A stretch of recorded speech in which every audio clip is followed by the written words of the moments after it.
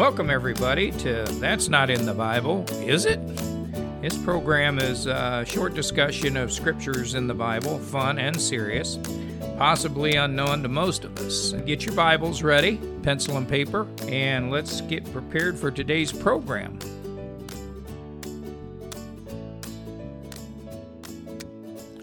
Welcome to That's Not in the Bible, Is It? Today we're going to talk about God repented. And I know that people say, God repented? Yeah. I know he tells us to repent, but... That's something you don't hear every day, no, though. you don't hear that every day. No, not at all. And so that's what we're going to get involved in. 1 Chronicles 21 and 15. Okay. You want to read that? Sure will. And God sent an angel unto Jerusalem to destroy it. And as he was destroying, the Lord beheld, and he repented him of the evil, and said to the angel that destroyed, It is enough. Stay now thine hand. And the angel of the Lord stood by the threshing floor of Ornan the Jebusite. Well, imagine that. So, yes, it's possible for God to change his mind when he's doing what?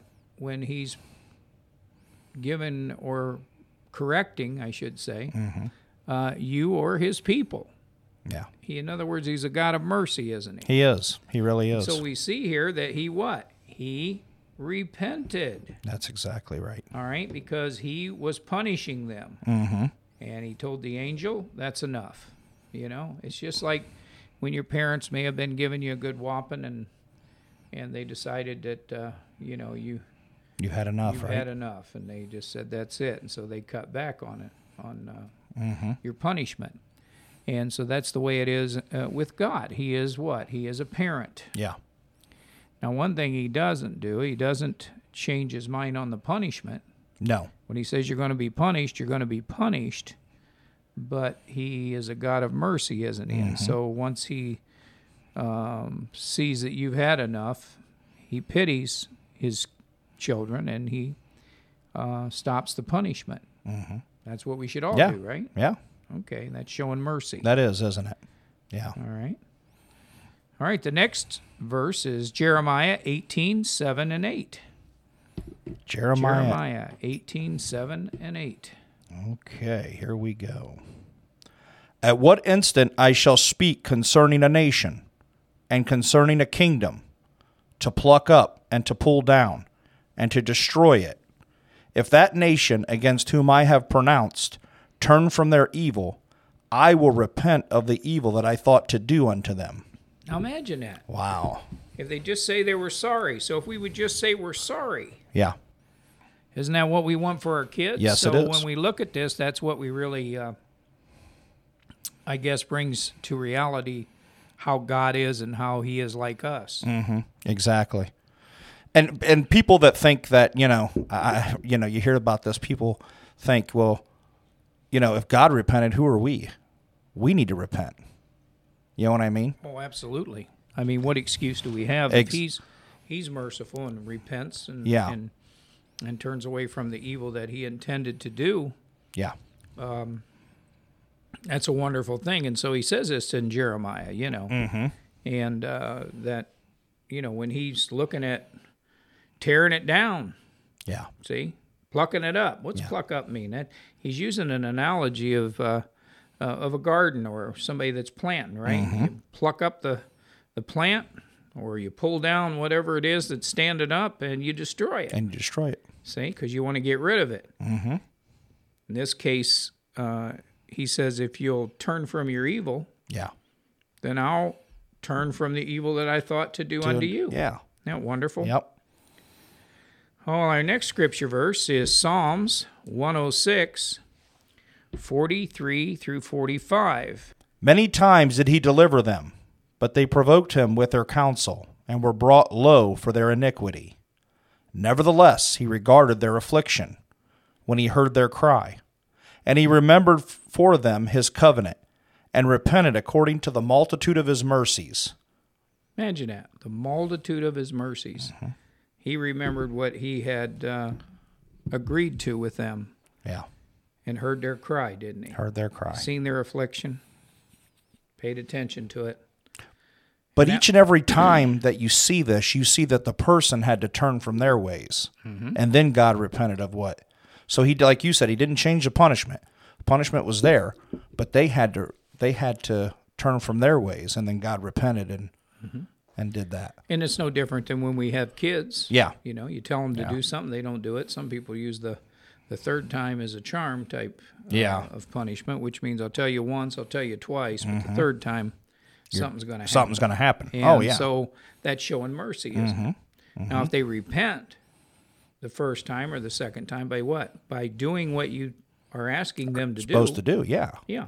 And so it's the same way with God. He's asking us to do things. And if we don't comply or do what he's asking us to do, then he's going to punish us. That's just what he's got to do. And why does he do it? Because he hates us? No.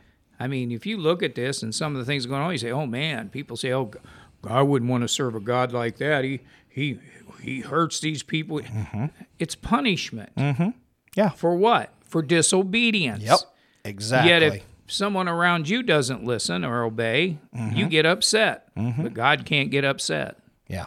See, God can't be a parent and say, you know what, I've had enough of this. I've asked you how many times I've asked you, and you still aren't listening, so now it's time to do something about it. Exactly. And that's what God does. Yeah. Now, if a child, through the midst of the punishment, repents, says they're sorry, or he's punishing you, or you're punishing your child, and you see that, you know, that's really enough. You know, I was really going to get them, but they're showing signs of remorse or of turning around or being sorrowful for what they did, then you back off. And that's what God does. Yeah. But the problem is we're not as merciful as he is. No.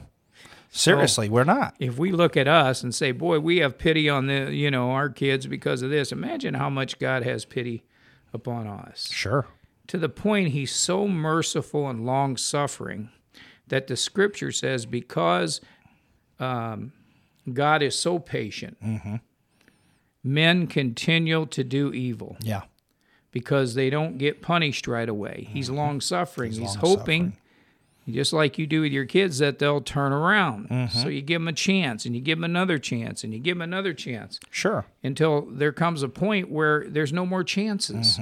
You know, this has got to turn, or somebody's going to get hurt here. Somebody's going to get hurt. Yeah. And that's what you do, don't you? So this is what God is. So yes, God does repent on punishment. All right?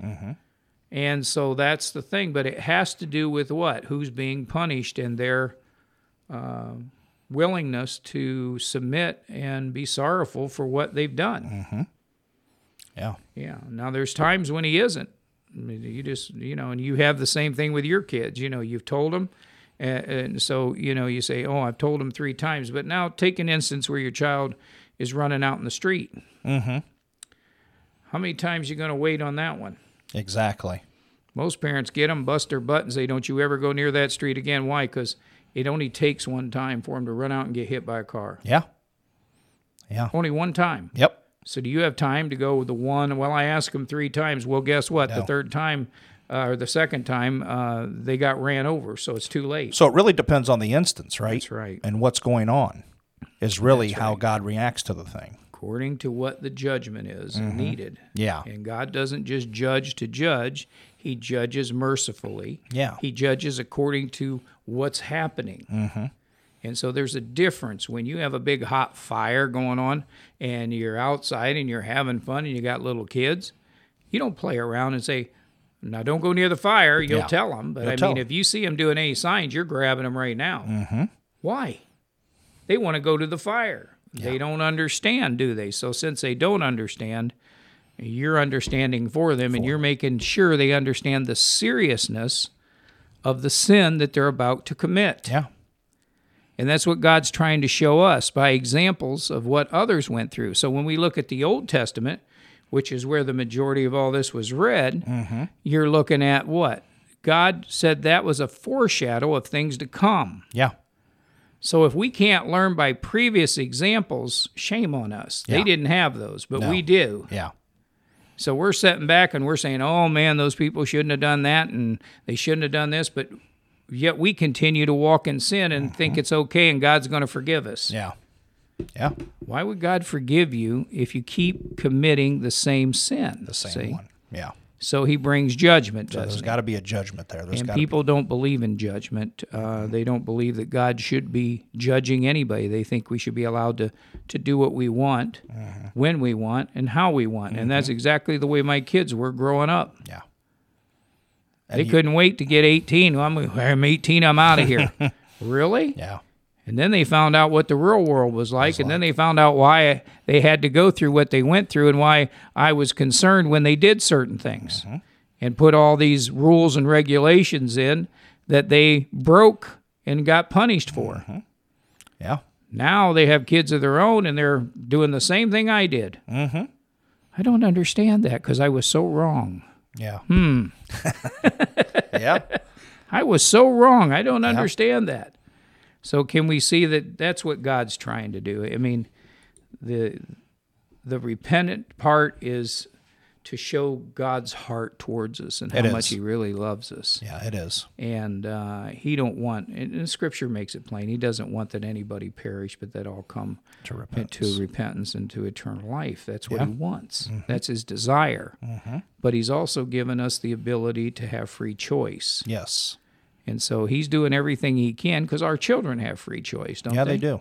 They really do. They have a choice to listen and do what we tell them to do or not. And what do? We correct them when they don't do it. Yeah. Not because we hate them, but because we want to keep them alive. No. We want you around a little bit longer. I mean, think about if God was just stand by and not do anything, what people would do and what would happen. You know what I mean? Yep. He loves us so much that he corrects us. And the Scriptures makes that plain. And to show us that, hey, he's trying to steer us on the right path. And just like us as parents try to do the same thing with our kids, that's why we're correcting them. You know what I mean? We're not just doing it just to be mean. We're doing it to show something. That's right. We're doing it because we want them on the right path. Absolutely. So, yep. So God repents. Yep. And thank goodness for that, because a lot of people could have been in big trouble. We look at God and we say, he doesn't want. He's a bully. No, God isn't a bully. God created us. What right do we have to look at the person who created us and say, I don't like how you created me? Yeah, exactly. I don't like you making me do this or that. We weren't created for God. For ourselves, or God for us, But God created us for his pleasure. That's right. We were created for him. For him. Not him for us. That's right. But the problem with the world today is, and these religious organizations and groups out here, is they're making God, or creating God for them. And so if they don't like something, then God looks different. So when you go to all these different organizations and groups, and you ask them who God is, they all give you a different explanation, don't they? A different description. They do. And so that's why you got to, by the Holy Ghost, come so God can reveal his true nature and his true self to you. Yeah. So that when you see him as he truly is, not how man has portrayed him or created him to look. And that way you know him. And he's, the best thing that somebody could come up with as the nicest, most wonderful thing in the world, and he's 1,000,000 times greater than that. That's a fact. With all that you see here and all that you read, we don't realize the mercy. If we could see why he's doing what we're doing, we would repent. That's a fact. Follow his example. Yeah. If God is touching your heart and you need to contact us, or you're looking for more information, please contact us at Jerusalem.org. That's GERUSALEM.org. Or write us at Box 271, Willard, Ohio 44890. Join us again next time for another edition of That's Not in the Bible, Is It?